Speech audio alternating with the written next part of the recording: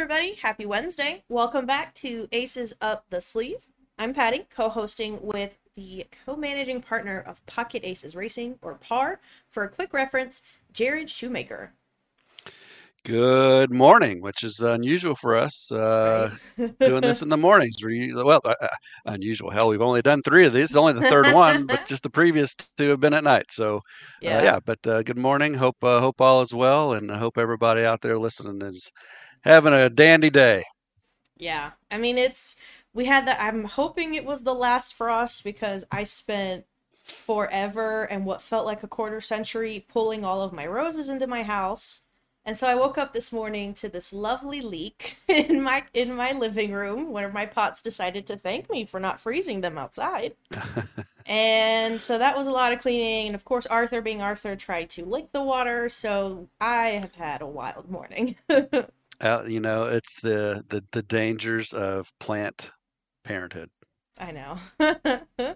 Well, I'm hoping that this was our last frost because I don't know if me, my Arthur specifically, because he was very disappointed that I did not let him eat my roses. I don't know if any of us can keep handling this. So hopefully we're done with crazy weather. I know one of the things we talked about the last couple episodes was taken to the cleaner. It was originally pointed to a laurel stakes, and they had something happened, and the dirt surface was a concern, and they ended up canceling racing for quite a bit of time. Yeah, I mean, there were some issues earlier in the meet, and they shut down for a couple days. They've had all kinds of track experts come in and check it out, and then they had a couple breakdowns one morning. I guess it was Friday or Saturday morning, Hmm. and the jockeys and trainers got together and decided that they needed to look at it again. So they canceled racing at least through Thursday due to concerns on the main track. Now, we're hopeful that they will bring back the stakes because there's just I think the meet ends on May 7th.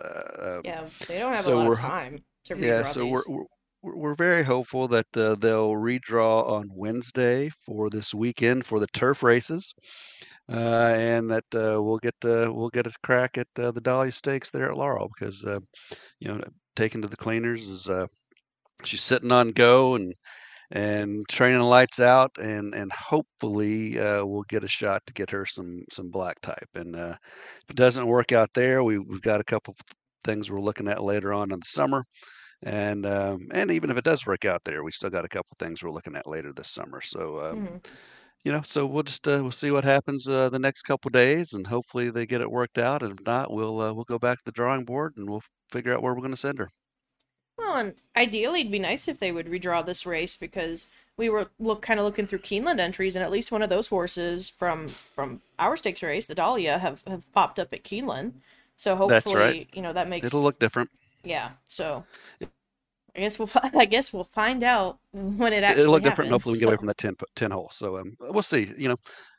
Yeah, the key is, the issues are the dirt surface. So running on turf does not concern us, but we just we're at their mercy. We'll see what happens, and hopefully the horsemen and the jockey club and track management can come to some sort of decision that works for everybody, that it keeps riders and horses safe, and we'll go from there. And if not, again, we'll go back to the drawing board. But that safety being a concern, there is that's number one on our radar, and we got to put that before we put anything else. So that's the most important thing.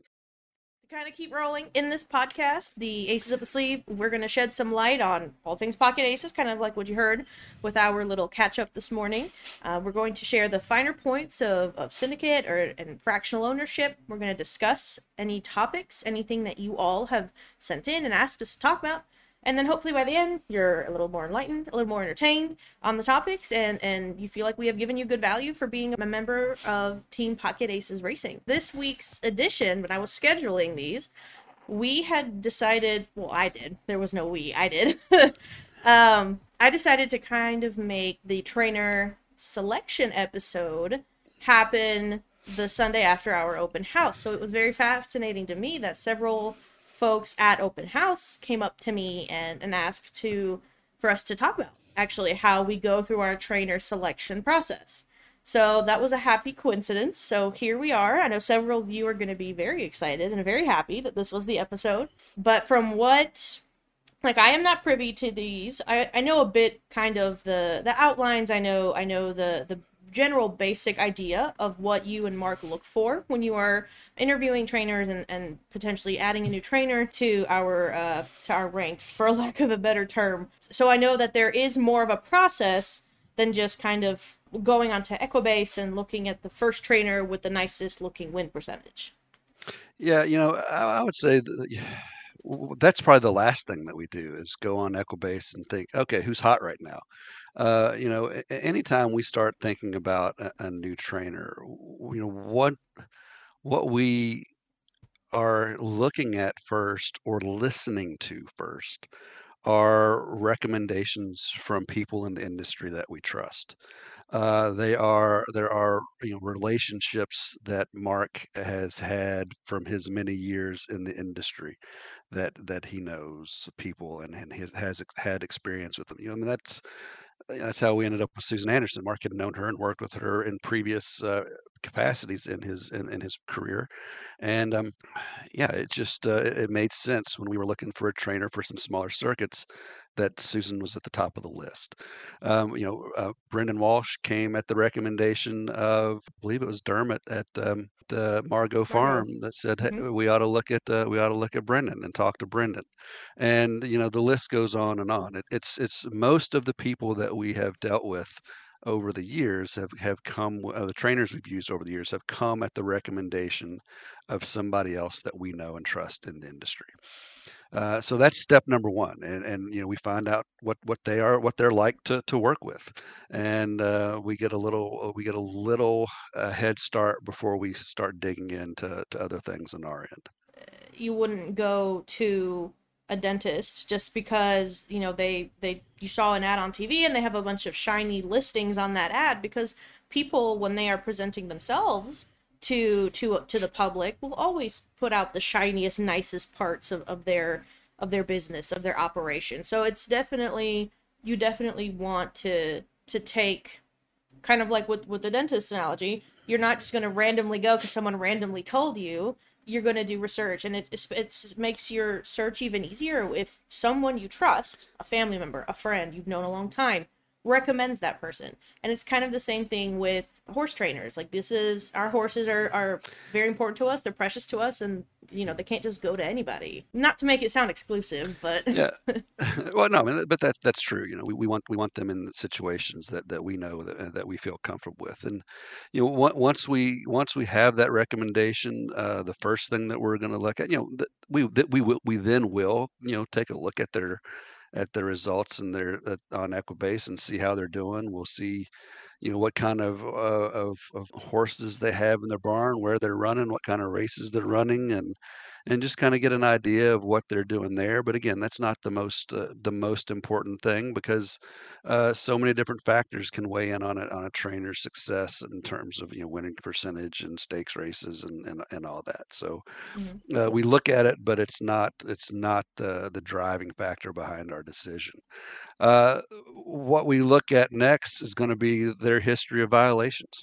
It's all out there. It's available online, and we look at that. And if you've got any kind of serious medication violations or illegal substances or a continual string of overages on legal substance or legal medications, that's a major red flag, especially the illegal substances. If you've got those in your history, that's a problem, and we're not likely to be able to use you. Likewise, if you've got a string of overages that just one right after the other in short stretches of time, we're not going to use you. We're not. That's not what we want. That the last thing in the world we ever want to have a horse DQ'd because Yeah. we uh, because there's an issue with medication.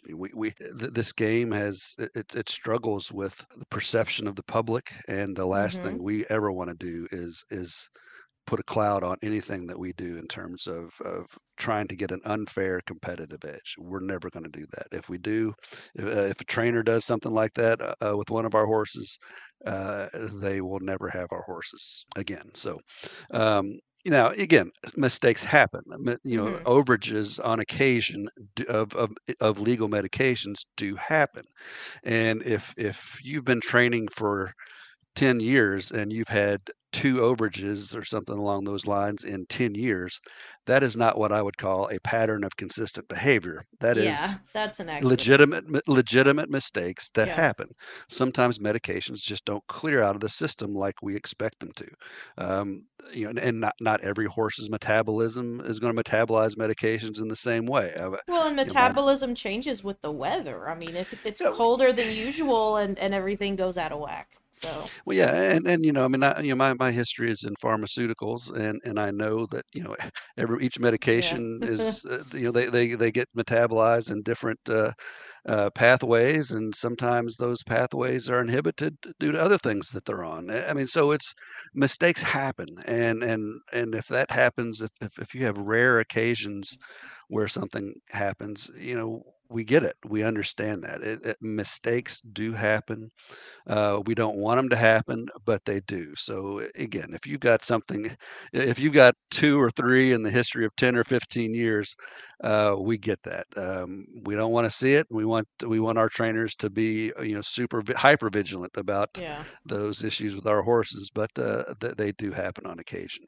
And something else that we look at that we think is really important is violations aren't just medication related, Yeah. or whether they're legal or illegal medications. A lot of them are, um, I Paperwork guess, related. clerical. There's Paperwork. paperwork related. Yep.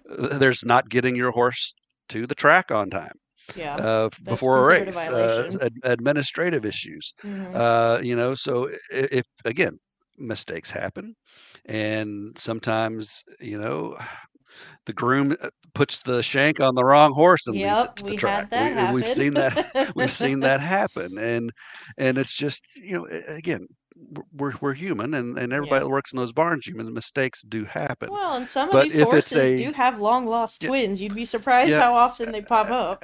absolutely, and again, we don't mind if we see those things happening on occasion, but if they're consistent and they're happening all the time, and it's a pattern It's a that problem. is an issue, then to us, that's a red flag. If you can't keep your administrative stuff in line with the track, there's probably going to be challenges you're going to face in your barn, and Yeah. it's just a red flag for us. So again, occasional things that happen, no problem, we get it. But if it's a Hmm. consistent, regular pattern of behavior, um, it's cause for concern.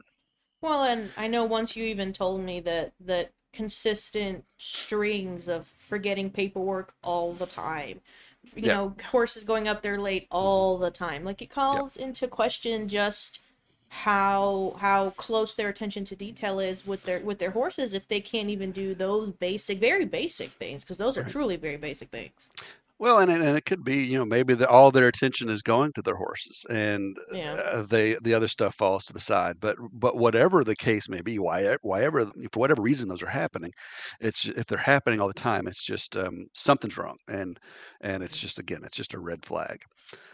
After we look at that, if everything is still, and we have had several violations because not everybody looks at those all the time, but anytime somebody gets recommended, we're going to check them out, and if they get through that step, the next step is Mark's going to call them up, and we're going to sit down and we're going to talk, and or sometimes we meet them or Mark will meet them in person, sometimes it's a phone call, and it's just a matter of trying to determine if we're a good fit.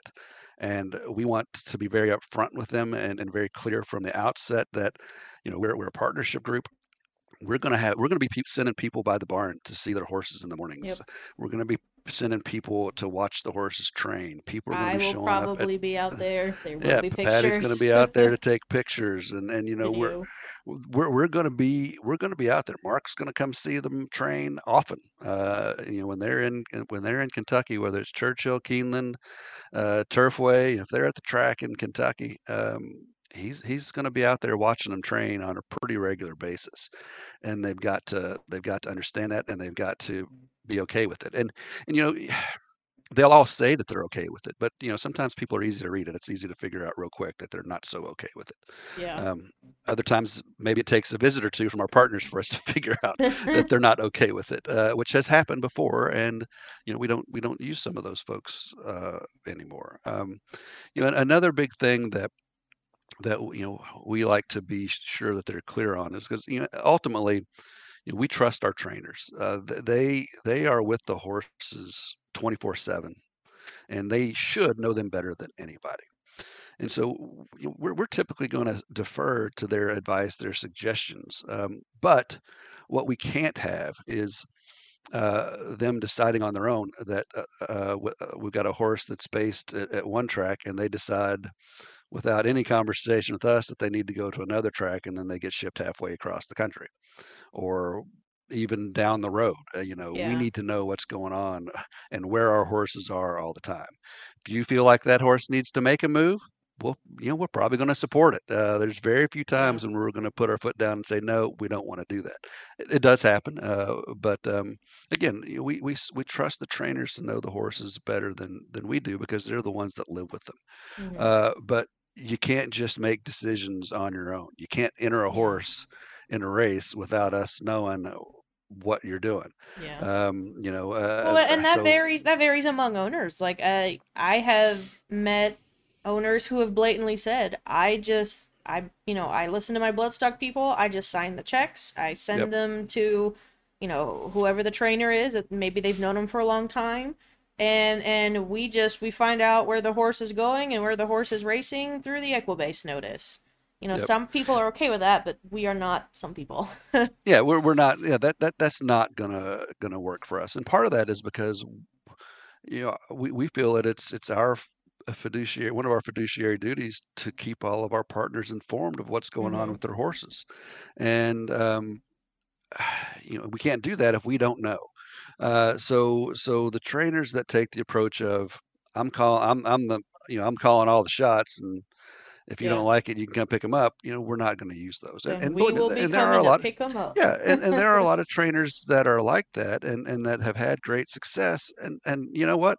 If it works for you as an owner, it works for the trainer, Hmm. that's great. It's just not for us. It doesn't work for us.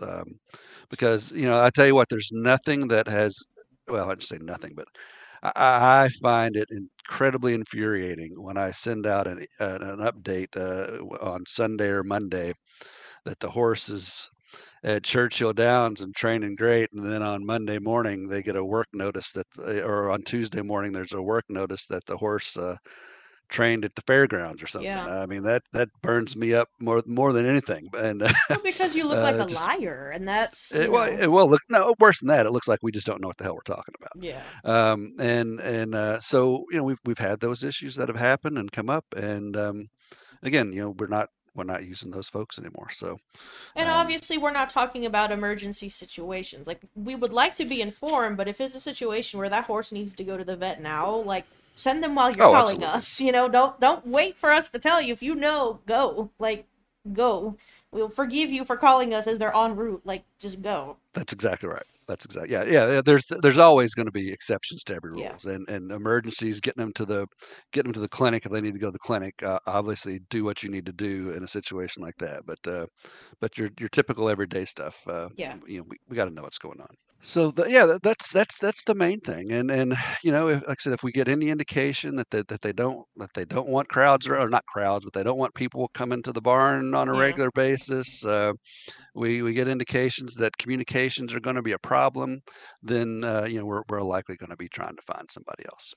So and they have to be, and also the trainers have to be willing not just to have people come by, but spend a little bit of time with our people.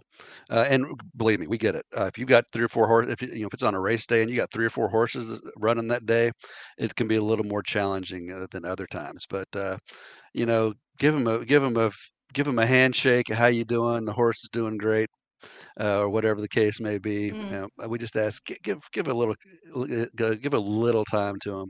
And honestly, uh, we don't ever hear of any problems. The only time like we've ever had an issue is when a trainer was just loaded down for the day and had just a boatload of horses running, and he just didn't have time to stick around the paddock and chat. But all the trainers that we're using right now to this point have been just fantastic and given time to the partners and partners. If you're listening and you have had an experience otherwise, please let us know because we think that's a very important piece of this, and that you need to be able to have that access or that ability to talk to them when you're there in person. So Mm. if you've had issues. Yeah, so it sounds, I mean, we go through a pretty detailed, pretty extensive process on making sure that we select a trainer that we know is going to work out for pocket aces. And I know sometimes we do end up moving our horses to other trainers within that we already use, sometimes to a new trainer that we've interviewed. Can you maybe elaborate a little bit about sometimes why they move?